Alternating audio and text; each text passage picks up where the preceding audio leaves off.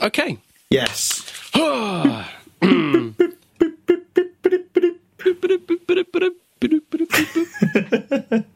Okay, great. Let's get ourselves warmed up and into this uncomfortable position where we don't know exactly when we've started. I always edit around it, though, so it's okay. It never shows. Okay, well, that's good. It sounds like we're smooth professionals. Shaved. Smooth shaved. I am at the moment, actually, though. Nice. I've got my 70s moustache. I'm feeling pretty sexy. Brown chicken, brown cow. What the fuck? I've never heard that. That's brilliant. Good. I didn't make it up. I got it from somewhere. So, No. yeah, sorry, I steal everything. You could have taken credit for that. I could have taken credit for it, but then someone would have called me out on it and I would have looked like a fraud. They would have called me Steve Charlatan Bishop. It's got quite a nice ring to it. What's your actual middle name? Snake oil. Really? No. No. Brilliant. Okay, sorted. Oh, respect Jew. Yes. Yes. Respect Jews. Respect the Jewish members of our community. I think we're going to be talking about Christmas, dude. I think we're clearly showing we don't really give a shit about Jewish members of our community. Well, I think they should learn more about how the other half live. The other half. I've written down a subject to go on the subject list as well from all of that, which is, why do cities want us to hate them? Yeah. I haven't been in Leeds long enough to hate it. I haven't been in Edinburgh long enough to hate it, but I've certainly been in Southampton more than long enough to just want to get the fuck out. Yeah. Yes, well, yes. Oh, my goodness. Can you Oi, hear that? oi! Oi, Savaloy! Hey, get your knockers out, front doors. Is it worth... Starting? Fuck. It's all right. Fuck off.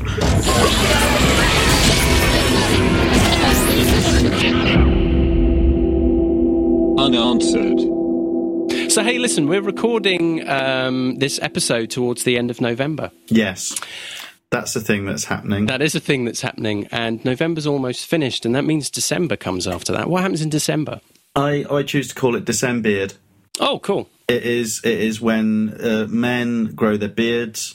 There's a Jules Holland thing that happens towards the end of it. We roll him out and everyone watches him. And we celebrate the birth of our Lord Jesus Christ, amen. Yeah, if I remember. It's been a while. It hasn't, Steve. It hasn't. It's come around really quickly this year. We should have a klaxon, like a QI klaxon, for when one of us says something like that. But it's come around very quickly this year. It's nearly Christmas. The birth of our Lord Jesus, Father, St. Nicholas Christmas, Christ. Amen. Amen. Yes, it is coming up. I'm not ready for it. No. No, neither am I. I'm not even remotely ready for it. You always handle it quite deftly, I think. Oh. I've always felt. You have your presents, they're all wrapped up, they're nice, they're nicely thought out. I scrabble to get presents for people who've bought me presents a little bit after Christmas, normally.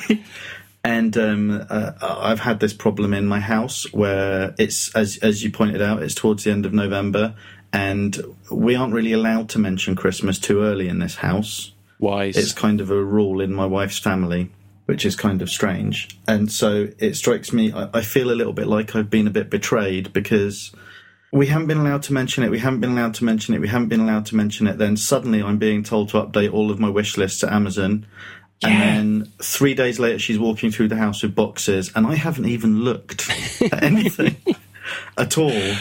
I will get asked by my mother towards the end of October, have I thought about Christmas presents that I would like? Have I done a list? Could I do a list? I'm like, Mum, I can't think about that now. It's not even November. How can I think about a freaking Christmas list? And then, of course, through the course of November, have you done your Christmas list? Have you thought about what you want for Christmas? And then I start getting emails and text messages from my sister. Oh, I'm going to need your Christmas list from you. Or here's something I'd like for Christmas. Here's an internet link on the internet that you can have a look at and buy if you'd like. And I'm like, what? I haven't even thought about it.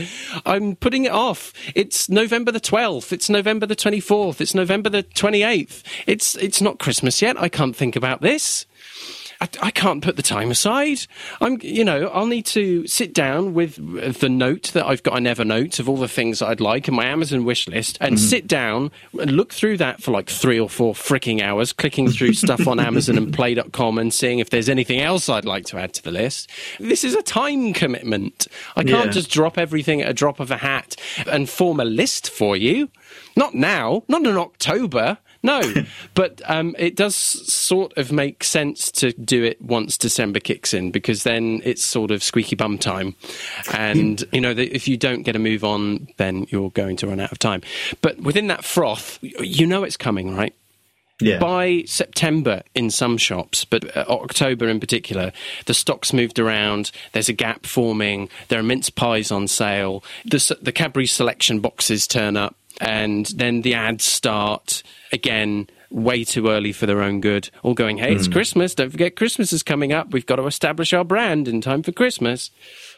This is this massive period of time now, which is kind of going, Christmas is coming, before even the Coca-Cola ad has started.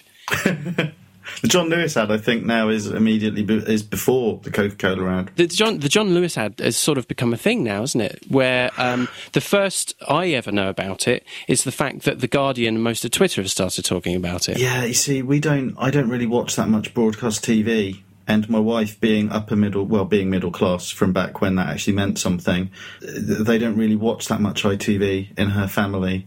So that's kind of translated to this household. Since marrying me, she's started slumming it a little bit with the TV, but I don't watch any. So the first I know about the adverts is when people start talking about it on Twitter. You're absolutely right. That's when it happens, and it has become a thing. It's a long-held tradition in the way that things become long-held traditions in a young country like America. Literally, it's been happening for 2 years on Twitter. Therefore, it's the tradition there now that we're gonna have to put up with some people going, oh, the John Lewis advert's just exploitative now. I remember the days when it was actually heartfelt, but now it's just exploitative, and some people are crying about it, and other people just say, oh, you're rubbish for crying at it, and it's a little bit weird. You have made Christmas sound like quite a lot of work, Steve. Yes, but it's not always physical, it's emotional. It's very hard, especially if you've not got a very good sense of time. Time gets it inverted.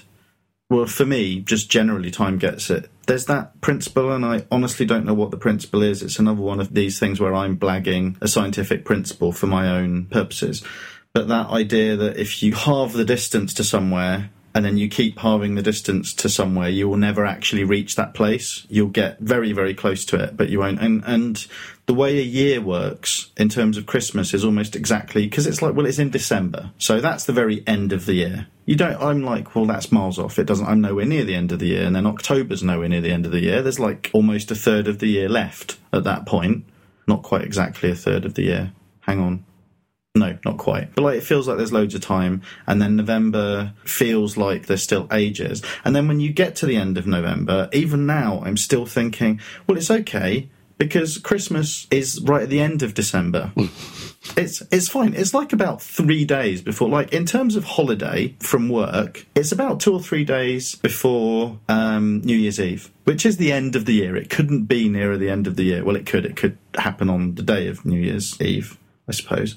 And in my brain, I'm not thinking, well, yeah, but effectively, if you haven't done stuff by Christmas Eve or by the day before Christmas Eve, that's when you really need to have done everything. And I'm not counting in Boxing Day into that process. Actually, it isn't at the very end of December.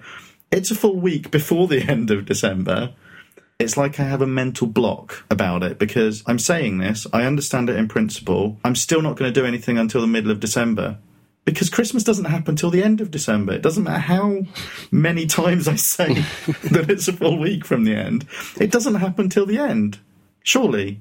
I don't think this is making any sense at all, but it's just how I see it. It's hiding in plain sight, not December the 25th.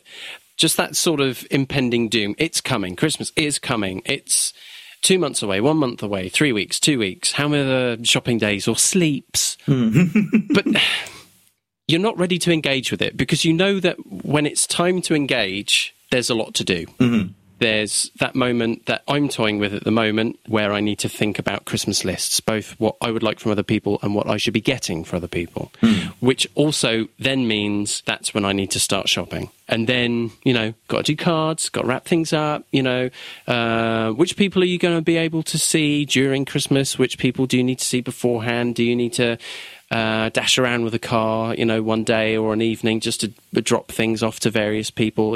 All of a sudden everything needs to be planned. Who are you staying with? Are you going with family? Are people coming to you? Got to order the food and all this kind of stuff. Yeah, sure. Once you actually get there, it can be a lot of fun. But my word, all of the things that you need to do just to get yourself to that point, it requires a lot of effort. And it's no wonder then that, speaking for myself, I find myself to kind of be in denial for a while, especially in terms of like buying the presents, right? At the end of every year, once I've bought all the presents, once Christmas out of the way, I will always, with the best intentions, think, next year I'm going to do Christmas shopping early. But end of October through November, plan it all out, take my time, all the budgets are in place, it's going to be great. And then the next year comes around and October's too early and November's too early. And in the middle of November, it's thought bubble in Leeds. So everything's about kind of preparing for that. And I can't even bear to think about it until I come back. Mm-hmm. And then you're at the end of November and all of your best intentions have gone. And now you're scrabbling around trying to get things done as early in December as possible. So at least you can claw back some sort of peace of mind.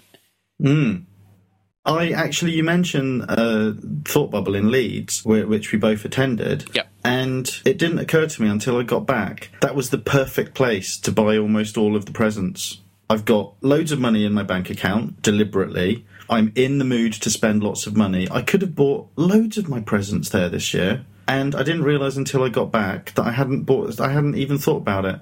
I was all me the whole time I was there. Oh, if you bought stuff there for yourself, but then got other people to pay for it for you as Christmas presents, how would that work out? That would, it's funny you should mention that because that actually happened to me. I got a phone call from my wife while I was there. Well, actually, I think it was a text saying, I'm with my mum and dad. That's her mum and dad. It'd be weird if she went and visited my mum and dad. Saying, and we've sorted it out and you've got £25 to spend on yourself for Christmas from my parents and you've got £15 from my sister and you've got £15 from me. Wow. And I have spent a lot of my life being very cynical about Christmas. I used to think it was a bit lame, I suppose, with apologies to lame people. But the thing about buying your own presents, it always feels a bit weird telling people what you want. And wish lists are kind of a nice neutral way to do that. I think Amazon wish lists are quite a nice neutral way to do that. Yeah. But actually having to do my own shopping for my own presents, I didn't like it. It felt weird. All of the stuff that I was going to buy there, it was stuff, I'm quite happy to buy this for myself. I'd rather get this wrapped up and not know what's coming. And I think a big part of Christmas is about unwrapping stuff and not being quite certain what's going to be there. Yes. And not being quite certain whether you're going to have to pretend you like it or not. There's a certain amount of tension attached to opening presents and not knowing whether you're going to have to do some acting or not. That makes it really exciting, and I used to hate that as a kid, but it's something I've really grown to quite like. I've got quite a good poker face for appearing to enjoy presents that I never used to have. And that's a big part of the joy and magic of Christmas, I think, is not knowing if you're going to get something shit. Yeah. Here's a present. I'm very excited. I'm going to open it. You'll be taking off the wrapping paper. Maybe you're a tearer, or maybe you're carefully unwrapping it to kind of prolong the surprise. And you open it up and maybe you don't even know what it is.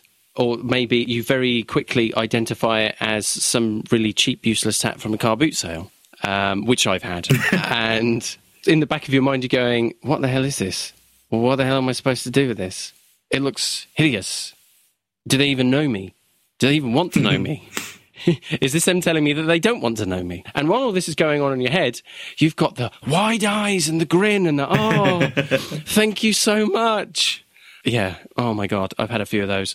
One year, a cheap tap from the car boot sale was this strange glass, like, paperweight, sort of shaped like a mushroom, and it had 2 or 3 LED lights in it, and it was operated by a watch battery. And I didn't know what to do with it. I have no idea who would make it, who thought that this would be desired in people's homes and offices. How old were you when you got that?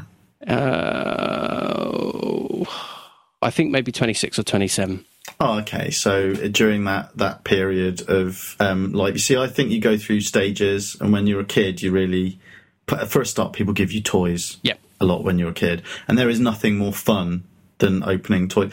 I've come to realise, actually, that something that is more pleasing, I think there is nothing more pleasing than a rectangular present that has a certain amount of weight to it that could be a DVD box set or a book. Lucky dip. For some reason, I find that really satisfying. That this is largely, I'm sure, over everything I say about presents I've enjoyed getting and the sorts of presents I like getting is something I say now as a 39-year-old man. Over the course of 39 years, the sheer amount of disappointment I have faced on Christmas mornings can probably relate to most of the different sorts of presents that I've had by now. One thing, actually, that you've made me think of is that your tastes change an awful lot as well, because when I was a kid, I actually remember not being able to mask my disapproval when somebody gave me cloves as presents. Oh, yeah, cloves. Because why? I mean, cloves are something, they're like food. You're supposed to be given cloves. Your parents are supposed to buy you cloves. Why would you want socks? Socks, neutral. Underwear, mostly neutral. Those are okay. By and large, though, when it comes to clothes, someone's made a bad choice. If it's not like a really cool T-shirt from Threadless or something, that someone knows your size and your taste, it'll always be, you know, oh, they were in the supermarket and there was something really nice in the George range for £7 and they thought it would look really nice on you. They found it adorable. They had no idea whether it would look nice on you or not. They had no idea what your tastes were, but they just looked at it and thought, that'll do. Yeah. Now, I haven't had clothes bought for me for years now, but obviously when you're a kid, that's quite common. Someone will buy you like an ill-fitting jumper and you're just like, why? I mean, here's the thing. When you're a kid, again, socks and pants, well, really, your parents are supposed to keep you in socks and pants until... minimum. I don't know, until you're about 18 or 19 or something like that. I'm pretty sure that's how it works. We live in quite a cold country. Anyone who is buying you a jumper to give you on the 25th of December, if you haven't already got a jumper that's working fine, it's too late to be given something like that. That's how you feel, certainly, when you're younger. It's, well, you know, if I needed a jumper, I'd have been freezing for like 3 or 4 or 5 months. But the way I feel about it now when people buy me stuff like that, just as little stocking fillers now, is since about the age of 25, 30, which was roughly the point that I started dressing myself. I think I was just wearing stuff from my teens up till that point, including pants and socks. I hate clothes shopping. So really, anyone who buys me that stuff is doing me a favour because it means I don't have to go and buy myself socks or pants. I do think you go through phases. I think that when you're a kid, you absolutely love Christmas because it's all crazy and it all just like turns up. You're not really aware of it until very, very late in the year, and then everything's done for you anyway. You just wake up one morning and it's lovely, and the holidays are coming. Coca-Cola advert, that just G's you up. It gets you really excited, and all of the adverts on TV are for toys and stuff, and it's all really good. Everything's like magical. It's like Disneyland. I'm assuming I've never been to Disneyland, but apparently it's the most magical place on Earth. Second. The second most magical place on Earth. Okay. Where's the first most magical place? Not safe for audio. Okay. And then you go through your teens and you don't really like it because you have to spend time around your parents and stuff. And if you're like me, you don't particularly like spending time around family because it's a massive pain. So, or for whatever other reasons, you don't really want to be spending... It's like the summer holidays. You don't want to be spending loads of time around family. You want to be off having adventures, or you want to be left on your own, in your room reading, which was more my speed, really. But at least you do still get presents. You don't really have to buy people presents that much when you're that age. Ah, that is the beauty of Christmas as a kid, though, isn't it? Is that it's all got your name on it one way or the other, but you haven't had to put the effort in. Exactly, yeah. It's just brilliant. But, you're getting a bit more cynical in your teens anyway. And then you leave home, and for about the next 10 years, maybe, Christmas is just rubbish. It's just a waste of time. You don't want to go home to spend time with the family because you're too busy going out and getting pissed all the time with your mates. And so that's a massive dip in your time. You don't really appreciate any of the presents you get that much because basically you're at that point where either you've got your own limited amount of disposable income that you spend on all the stuff you want anyway, or you don't think material stuff's that good. I don't like Christmas. It's all about rubbish commercialism and stuff like that. And then you get older, you start to warm to it again. You don't necessarily recapture what it was like being a kid, but you've realised that you're going to be dying soon in 20 or 30 years, but it seems to be rushing on really quickly. And you start grasping back at the nice times that you had in your life when you didn't really have to think about the fact that you were going to be dying soon. And your childhood's the best period of that, and you don't remember it with the cynical, cloudy, being at home's all rubbish sort of thing of being a teen or in your 20s. You start to gravitate towards slightly warmer thoughts as you get a little bit older. And, a lot of people start having kids around this age, so you've got friends who have kids, and so you get to experience it all through their eyes. And this is all the sort of bollocks that if you're in your mid-20s, you're like, oh yeah, kids are rubbish, no, I hate all that stuff. I don't know what that voice is supposed to really indicate. You didn't sound like that back then, did you? I don't think I did. I'm not entirely sure my voice had broken back then. No. And I've kind of lost my point a little bit. My point is, I liked Christmas when I was a kid. I didn't like it so much when I was a teenager. I really didn't like it in my mid-20s. And now I'm really warm on it again. And I've decided that that's how everybody experiences life. Well, you grow up and Christmas starts being less about you, because you've sort of grown out of the, I believe in made-up things. Once the mystical Santa Claus character is revealed to be your mum's handwriting. And you sort of get into your teens, you get a little bit cynical, you're trying to find your own feet. You kind of resent the fact that you used to enjoy Christmas more when you were young and stupid. You do end up going full circle in a way as you sort of realise that all of the things that you were searching for in your teens and early 20s was pretty superficial and all about maintaining connections with people that might have been exciting at the time but it didn't offer you much in the long term. And so you've sort of pared down to the people that you really like and you want to spend time with, be that your friends, and also kind of realise that your family is actually useful in a way and important because they're perhaps one of the few constants in your life, and spending some time with them during the year or particularly at Christmas might be a nice thing to do. It turns out that it's a nice thing to do for about a day and a half, and then you really have to go. Even though I guess you and I have our own cynical outlook at times, that's not to assume that everybody does. I'm sure there are people who grow up and go through various stages in their life and absolutely adore going back to their family at Christmas. Maybe they've just got a good tight-knit family or a large family or a small family or however it works out, but it's always a feel-good time. Some other people, they're square peg. And so they don't like being around the rest of their family because they're just reminded how different they are. Sure. That was very much my experience for ages. It's you raise an interesting point. The optimum amount of time to be around family is about a day and a half, less or more depending on the family. And normally the amount of time you're obliged to spend with family is about 2 days. But that last half day that you have to spend with them after your patience has run out really can have quite an impact. And I think the difference between me in my 20s and me now, although bear in mind my family were a lot more annoying when I was in my 20s for various reasons than they are now, was that 2 days in a year seemed like an awful lot back then. My time was really important. I pretty much spent most of my 20s achieving nothing, but for some reason I decided that 2 days, well, it wasn't just 2 days, it was 48 hours. That's a really long time. That was time I could spend doing something I enjoyed rather than spending time with them. And I've come to realise that actually, for all my jokiness about mortality, 2 days really isn't anything. Even if you hate all of it, it's not that long to put up with if it makes someone else happy. Although actually I'm not entirely convinced that my early family Christmases made anyone particularly happy. But, you know, the idea is that in theory my mum wanted everyone to be there and it made her happy to have us there. So now I'd think about it and I'd think, well, you know, I can stand to lose a couple of days. It's not that big a deal. Nobody's making any stand by really being that miserable around Christmas. The only stand they're really making is that they're miserable. The people who are like that seem evenly divided.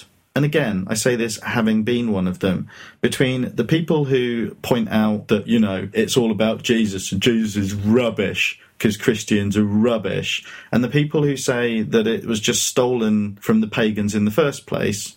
The people who are saying we shouldn't do it because it's religious and nonsense, it's religious tyranny on us. And the other people who are saying, well, it was stolen from an older religion anyway, which seem to me to be two completely contradictory points as far as it goes. But I guess they're not the same people saying them. But they all seem to be missing the point that really it's about Coca-Cola. It is entirely about commercialism and how commercialism and capitalism brings us together as people at that one joyous time of the year. It feels like I'm making a statement now, actually. It feels almost like a manifesto. Let me run with this. Christmas is the one time of year when we can realise the true potential of capitalism, which is the only thing separating us from the animals. This is true. And Christmas is actually a deviation of the term corn syrup. Is that true? Yeah, it's the one time of year when everyone gets together and glugs high fructose corn syrup out of delightful glass bottles. So it really is all about Coca-Cola. It really is. They've been running the whole shebang for years now. Well, in that case, my message to those people is to stop seeing those Coca-Cola adverts as a threat. I think a lot of people, when they hear that relentless train going, the holidays are coming, the holidays are coming, the holidays are coming, they hear it as a sort of a threat, as a train that is going to run them over with its sugary commercial evil, when actually it's a train that can take us somewhere, admittedly a little bit diabetic, but kinder and happier and brighter and richer and more vibrant. And I may be losing my mind here. Must be all that Coke. It's gone. I remember being asked for months in advance what I wanted for Christmas by my parents, and me saying, well, me not really knowing what was an appropriate thing to ask for, because I was still a kid and I didn't really understand money, but I did understand that certain things were very expensive. And what I really, really wanted was an AT-AT from the motion picture Empire Strikes Back. Oh. Which was a film that came out in my childhood. George Lucas made it. I don't know if you've heard of him. Isn't that a movie that only ever came out on VHS? Yes, I believe so. You probably can't really get it anymore. But the AT-AT was like this giant dog-shaped robot that these characters called stormtroopers, who were Nazis from World War II, used to sit in, and it was to scale with the other action figures. And I thought, well, that's a bit... I've never had anything that big that I can remember for Christmas. But as I'm being asked repeatedly what I want, I'll ask for that. That's fine. I won't get it. So I kept being asked. I kept saying that's what I wanted. This kept going till Christmas, and then the morning of Christmas, I ran downstairs. My parents very proudly gave me, among all of the other presents that my sisters would have had as well, very proudly gave me this box. I don't think I would have been smart enough at the time to really register that it wasn't the right size or whatever. But so I opened it up, and what was in there was an Atari 2600, which was a game console. Now, and for our younger listeners, what a game console meant back then, it was like this big black thing that you stuck big cartridges in, and you used to play video games that were essentially all about moving little blocks and hitting other little blocks with blocks, or shooting little blocks out of your blocks at other blocks. Although all of them still had a story attached to them that kind of applied to these little blocks. Well, it's important to be emotionally connected to the blocks in question. Definitely, yeah. It was a few years before Tetris when people realised that actually you could just have blocks and people didn't require a motivation. They just needed repetition and to feel like they were achieving something, and they could do it for hours. That wasn't how it was back then. You needed a story to feel invested. There was a Spider-Man game and, ironically, an Empire Strikes Back game for it. But that was like the tip-top best of technology back then. before we all moved to personal computers and then later moved back to game consoles. So I used to plug it into the TV. And the first real moment of this tells you what sort of person I grew up to be, and still am today. That's the first real disappointment I felt on a Christmas that I can really remember. To give that a little bit of context, an Atari 2600 was probably worth about 3 times as much, if not more, than the AT-AT that I'd actually asked for. It was like quite a hefty gift. It was probably too good a gift, really, to give to the sort of kid who wasn't going to be grateful for it, really, as far as that goes. And I don't think I'd quite got my poker face going at that point. Oh, no. So I think I pretty much showed my dismay. Actually, until about 10 years ago, this story, when I told it, was still basically about how my parents never listened to me. How my parents never listened to me, and really they were much more likely to give me something really expensive that I didn't want than something that I did want. That's what sort of phases you go through. It wasn't until about 10 years ago that I realised, no, I'm the arsehole in that story. I'm the one who for years and years has been carrying around this feeling of disappointment and betrayal because this one expensive present that I didn't really deserve was usurped at the last minute by this other much more expensive present that I didn't deserve. And, I got and it didn't stop me actually. It's not like I went out in protest.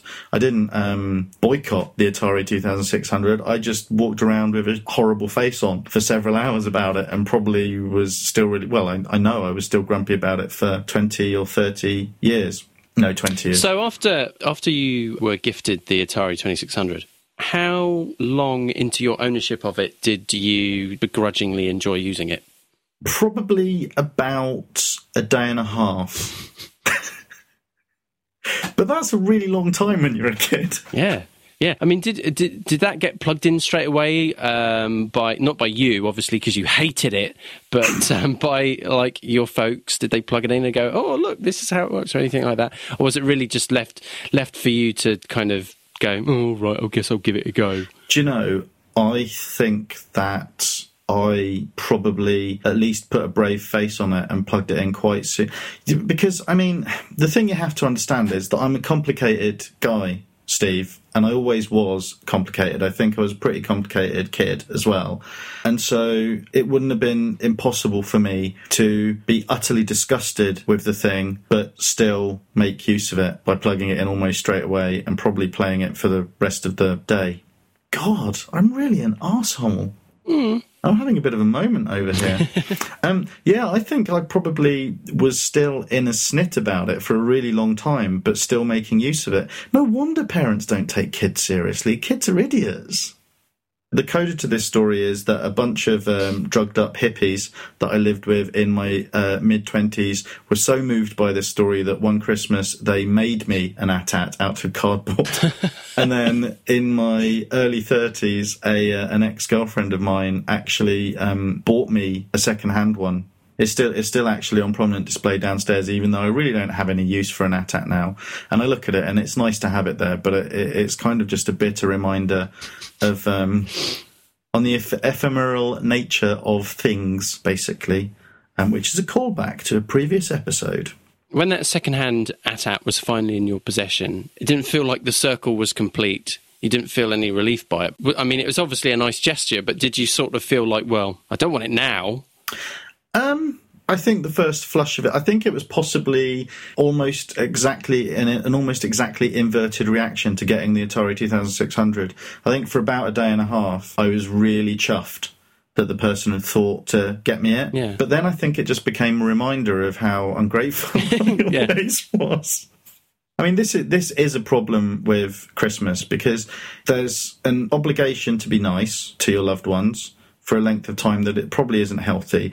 There's an obligation to respond positively to things that have been given to you. There's an obligation to sort of think about how much worse off you could be if you weren't surrounded by all of those people. And to be honest, all of that stuff generally just makes you feel guilty about how rubbish a person you are most of the time. That's all really thinking about how happy you should be does for you, I think. Is it makes you feel guilty that you aren't always like that. Because it's quite a hard thing to actually live up to. The person you are on Christmas, the person you're supposed to be on Christmas, is a hard thing to live up to. I think. It's weird, isn't it? It's a work up to Christmas. There is a point where you just feel like you need to escape. You've been around people for too long. You know, some people who you love to bits, but even then, you know, a day and a half or 2 days is more than enough, and you just need your own cave time again. And then the other members of the family, kind of the more distant relatives or whatever, people who will come and visit, who you tend not to have a lot to do with through the rest of the year, and then you're sort of scrabbling to have any sort of a connection with them at all. You might not even speak to them very much. And that's always weird, sort of being around those people for way, way longer than you ever would normally. You're juggling some emotions there because you sort of need to keep up appearances. You're sort of feeling bad for not doing a better job. Or why is it so hard for me to get on with this person? Perhaps you're thinking that you've got some doubts in the back of your mind that, you know, you must be a bad person if you can't connect with everybody at Christmas time. It's Christmas time. If Dudley Moore can sort out his problems with Father Christmas at Christmas time, then all of us should be able to get on better with our friends and family. Well, our family, really. We're not talking about friends, are we? Christmas, as I was growing up, there wasn't any of those sorts of tensions. There was a pattern. Christmas was always held at my place, and there would be my mum, my dad, obviously myself, my sister, later sisters, and both grandmothers. And that would be it for Christmas Eve, Christmas Day, maybe even Boxing Day. Christmas Day, you'd open some of the presents in the morning. You wouldn't necessarily have breakfast, but there would be the roast, which would be sort of 1, 2 o'clock. So it was sort of a lunch sort of thing. And then come dinner time, you know, you'd get your cold meats or whatever, and that would sort of be quite a usual thing. There would be table presents. I don't know if table presents was ever a thing with you, but they'd be small little trinkets, you know, maybe it would just be a pair of socks or something. My favourite table present from back in the day was just a block of marzipan. That sounds like a brilliant present for a kid. I was in my early teens. Yeah, it was still awesome. I've always had a sweet tooth, but it was just mainlining the stuff. You know, it wasn't like dressed up in a chocolate bar or as part of a cake. It was just marzipan. It's made for cakes, but I would just be picking bits off it and eating it. It was tremendous. It was always have a fond memory of that, because it's almost like, in terms of presents, it's almost like a non sequitur, but it made perfect sense for me. So with things like that was always cool. But every year it was, you know, in the same house, the same dining table, we'd sit in the same places, you know, the same tree that smells of dust and comes down from the attic, all these sorts of things are gone. Now, while all this reminiscing is all well and good, it doesn't really fit into the theme of obligation, but I'm getting there. That sort of traditional family thing fell away after the death of members of my family, which just left me, my mum, and my younger sister. And this was going to be our first Christmas when it was just the three of us. I was okay with that. Try something new, I guess. But some friends of the family who, by that point, we'd probably known for 15, 16 years, had invited us over to their place for Christmas Day. They're a nice enough family. They've got middle-class aspirations. I mean, they are middle-class, but they've got aspirations to be even more middle-class. Yeah. So everything had to be just so and served correctly and yada, yada, yada. And, you know, we'd been over there for, you know, you just pop over for a cup of tea and a chat, you know, those Saturday afternoon family visits. Sometimes you'd go over for a meal, or there'd be a christening, or all sorts of things, you know. So you got used to the way that they'd run things. And I didn't fancy being there for Christmas. The one time of the year that really I can't quite bear their foibles was at Christmas, because that's not what I wanted. You know, I just wanted my family. I didn't want someone else's family. I didn't want to be sort of embedded or entrenched into someone else's Christmas. I didn't want to borrow that or be involved in it. It just didn't feel right. But they'd extended the invitation, and, you know, Mum had put in a good pitch of why I should go. So I said, right, okay, fair enough. We'll do it. And of course, they had some of their own members of the family over there, and I don't know whether they were particularly happy that we were there too. Maybe some of them were just surly because that's who they were, as opposed to, you know, they didn't want us there, whatever. Can't really read in between the lines too well there. But I just remember being really, really miserable. It just didn't feel right. It wasn't Christmas to me. It was borrowing, it was someone else's. It was being a fly on the wall. It was falling into their traditions and the things that they like to do. And by this point, I was... crikey, I guess 18 years old now, I think. And in the same way that earlier on you were talking about the ideal time to leave when you're having Christmas with the family. Yeah. And that there's a perfect amount of time, and then after that, things start to really wear with you. In that space, you're in the back of your mind trying to figure out the ideal time to go. You know that it's time to go, but you're thinking, oh, it's not, I've got to wait for someone to do this, or for this program to be finished, or find the right time to do it. I mean, I was a surly kind of depressive sort back then anyway, so I sort of sunk into myself and got quiet. There was a point in the early afternoon, it was before the Queen's speech, where I just resolved to going. And I said to my mum that, I'm sorry, but I just can't stand this anymore. I would rather go home and be on my own than to be here with other people but not really feel comfortable. Yeah. And so I did. I mean, we only lived about 10, 15 minutes walk away, so it wasn't a big deal. But, you know, you kind of... First of all, you talk to your mum, she's like, you know, she tries, and then you say, look, I've made my decision, and she understands, and so it's okay. But then you've got to make your excuses with the hosts. Yeah. And that is hard work. You just got to keep going, no, it's okay, I just need to go. I can't even remember if I tried to dress it up as having a headache. But I got home, and I did sort of feel a bit sorry for myself and licked my wounds for a bit. But even now, I feel like I made the right decision. I think that's the only Christmas I've had where I've had to... put up with someone else's shit, really.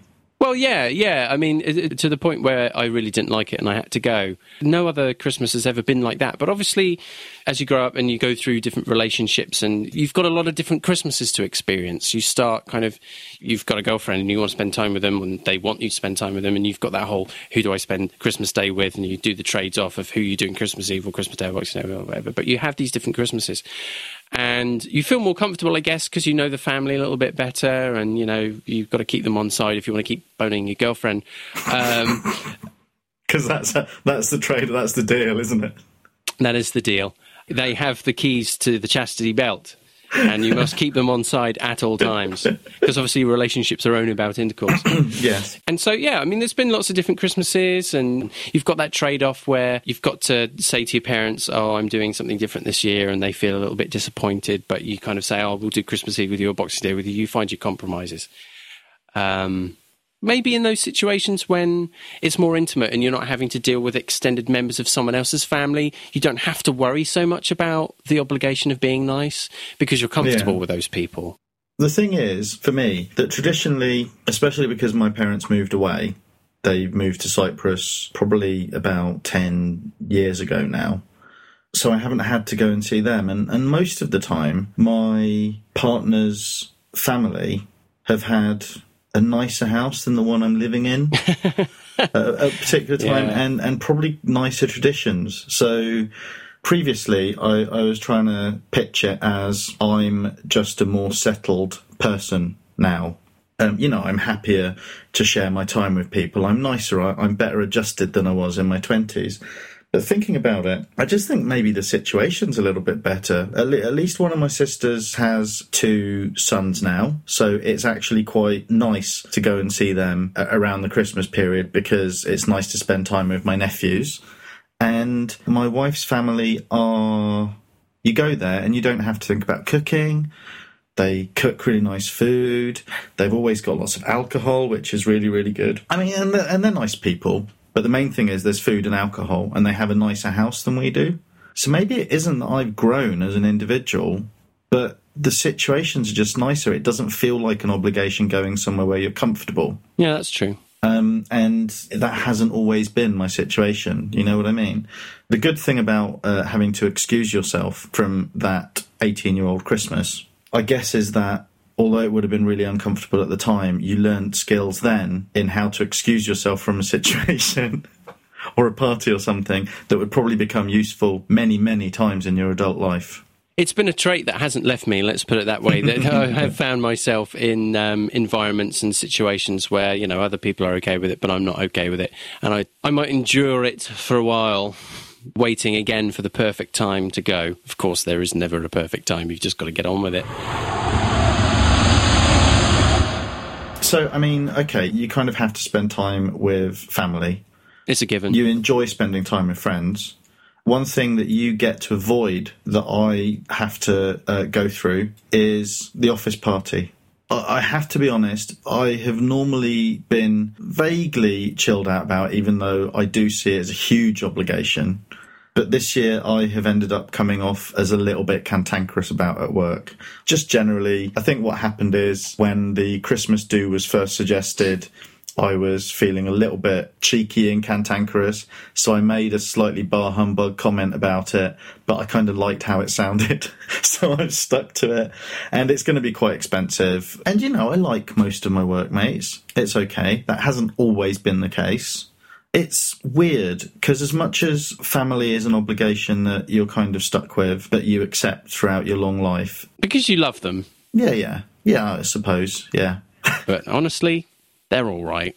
Yeah. In small doses. In very small doses. And friends sometimes can feel like an obligation, but they're your own damn fault. You have to take responsibility for them because you chose them for the most part. There is kind of this feeling that literally going to work is already an obligation.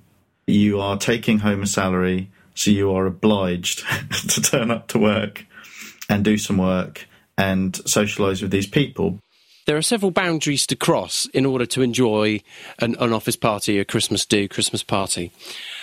First of all, you sort of have to like the people that you work with.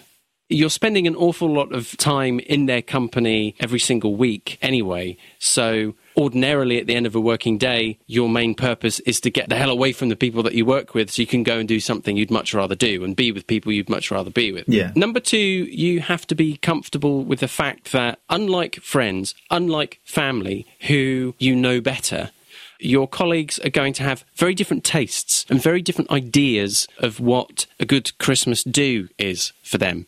I don't know whether the decision is often made for you or whether it goes out to a democratic vote on where you're going to have your Christmas party. In the last place that I worked, and I worked there for 9 years, every single year it was like, so where would you like to go this year? And then you've got week after week after week of people going, oh, well, maybe this place and maybe that place. Now, I'll go into more detail about that in a minute, but I'll just try and finish up the thought. So you've got other people's tastes, and then you've got to be comfortable with the fact that you can't be yourself. You can't be relaxed in this environment with these people. Because, well, in my case anyway, for a lot of the time when I was working, I never really felt like myself anyway. So I was already separated from how I felt individually to whatever mode I had to get through a working day. But that sort of, let's get together and have a really good time kind of part about any work-based social gathering, whether it's to do with Christmas or not, and you just kind of loathe to it already. So, like, I don't want to be here with these people that I don't share much in common with, apart from I spend 7.5, 8 hours a day in the same room as them. That's the only thing that connects us. Why would I want to drink and party with these people? But I feel like I'm obliged to. Well, I sort of discovered, and this follows on from that one disappointing Christmas that I had, I sort of discovered that actually I can say no. The only price that I have to pay is other people thinking I'm weird or oblique or grumpy or a Scrooge. I think one of the first times I decided to opt out of a Christmas do was when it had been democratically decided the ideal location was going to be a Chinese restaurant. There was going to be a buffet at a Chinese restaurant. That didn't seem to me like a place I wanted to be. It didn't feel like a Christmas thing. And you know that when it's a buffet at one of these restaurants that you've just got Christmas party after Christmas party all in, everybody having their own individual things, no one connected to anybody else. And it feels almost like a factory of fun and food.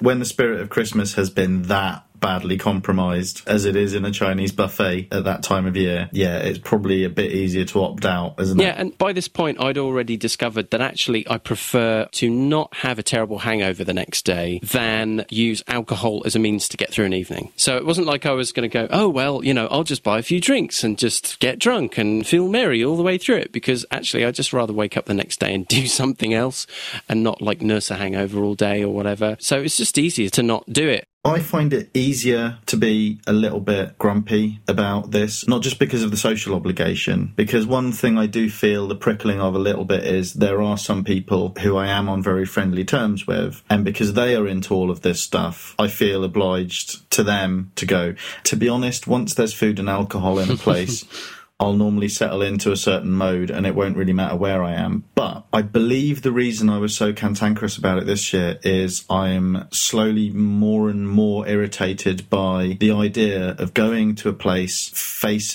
having to book a slot in an average place 2 months in advance, knowing that the food isn't going to even be as good as it normally is there because it'll be on a Christmas conveyor belt, that they'll have a more limited menu and it will cost twice as much. Yep.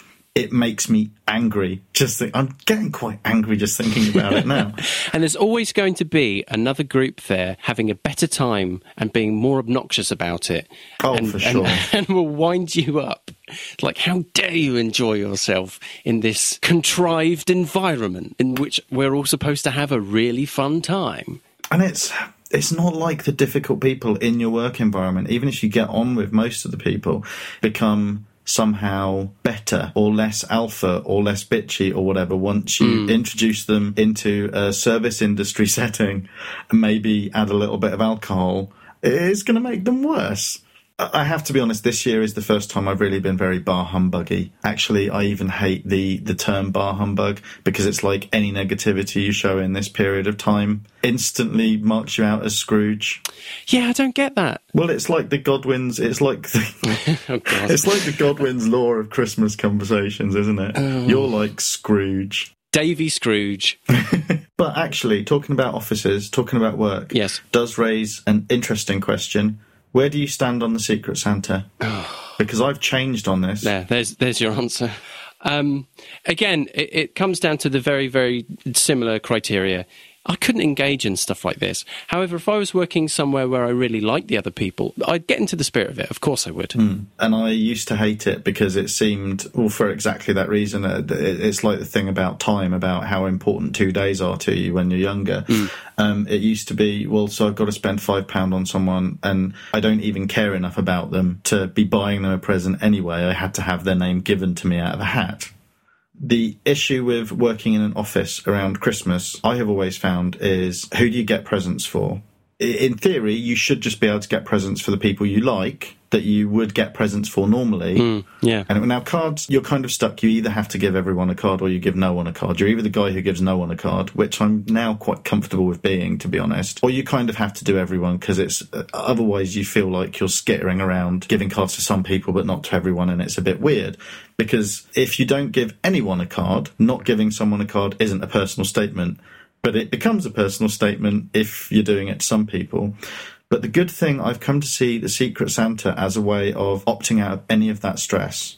There's normally a price limit. I mean, you're in the same position as me because you live with your partner. And in that situation, we normally make a decision on how much we're going to spend on a present, but we never stick to it. You don't have a problem with that when it comes to Secret Santa thing. And also, they're never going to know it was you, in theory, who bought them the present. You immediately get to check out of having to worry about getting anyone else in the office a present. So I like the Secret Santa now because it's quite an efficient box-ticking exercise. It just gets those obligations out of the way. Yeah, and I used to resent the hell out of that. But yes, it's the cost of doing business now I have come to understand. Yeah. Outside of the office, I find this stuff really difficult.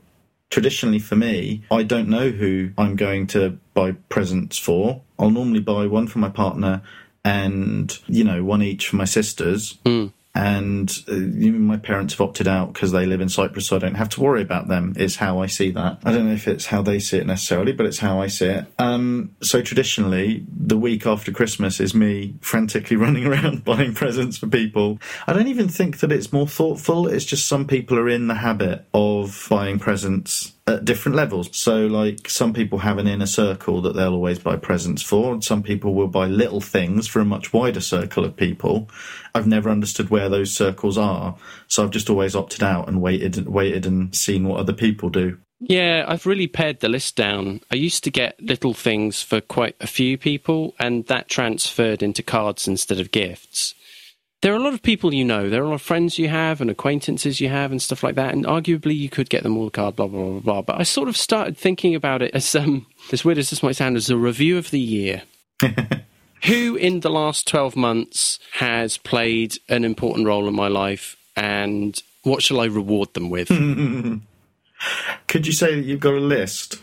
that you check over, and sometimes you'll even check it twice just to be sure. And you'll see who's, in the context of your relationship with them, whether they've been naughty or nice. Yeah, I do have a list, yeah.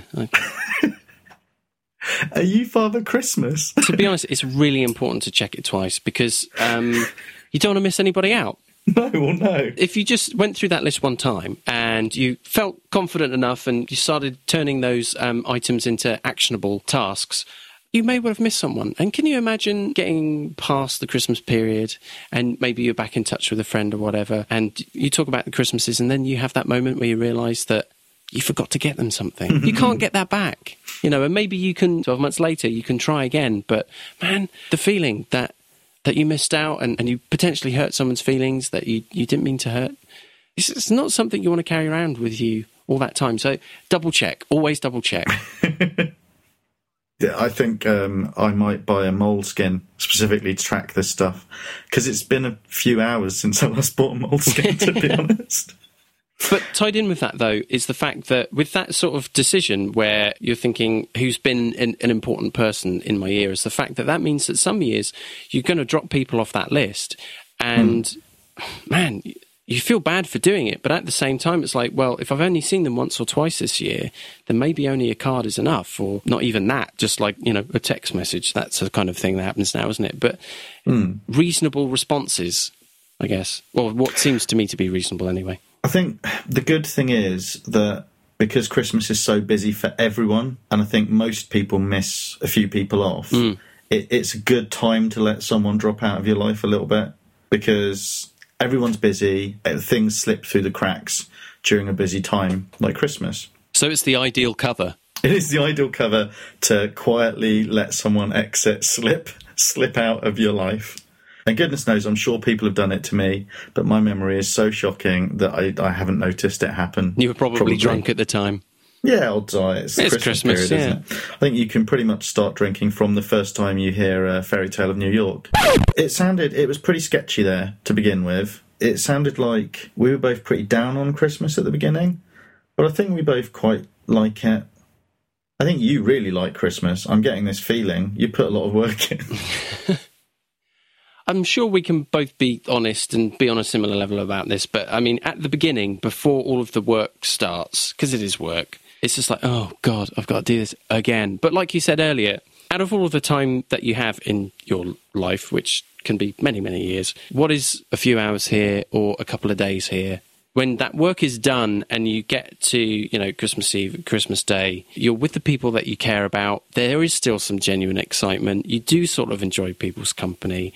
There might be things that niggle you and that you sort of bitch about afterwards. But in the middle of all of that, yes, you spend time with your loved ones the rest of the time of the year, but there's still something very different. The world stops just for a little bit. You don't have to think about work, and you don't have to think about rent or the mortgage or any of that stuff, any of the things that are casting a shadow over your life day in, day out. And you can just sort of enjoy being with people you care about, being in their company, being able to give a present to someone else and either seeing them really like it or see them fake that they like it, which is good enough, not thrown back in your face. Like, what were you thinking? Never been that bad. I don't know. Try it one year, see what it works out like. Could be a podcast out of it. There's a lot to feel inconvenienced about in the build-up, but in that moment, it's okay. Thank goodness that at least once a year that you can have that, I guess.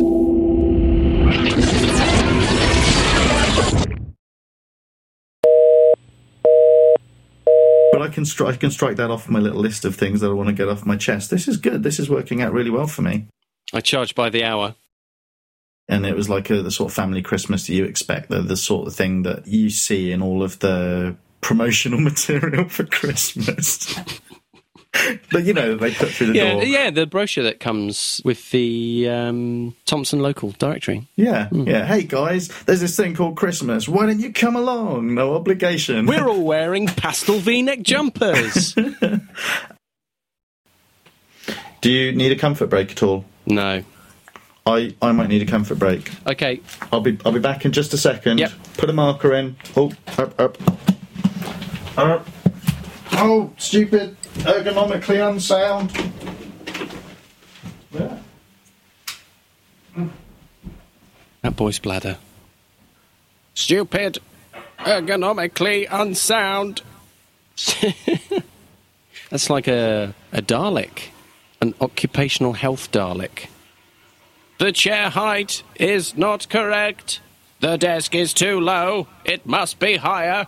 The monitor is not high enough. It will cause the user to stoop. They will get a bad back. Ergonomically unsound. Ergonomically unsound. Those wires are a trip hazard. Well, that's health and safety.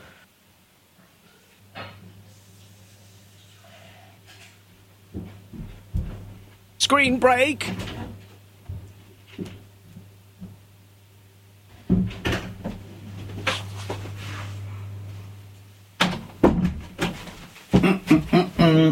I'm back.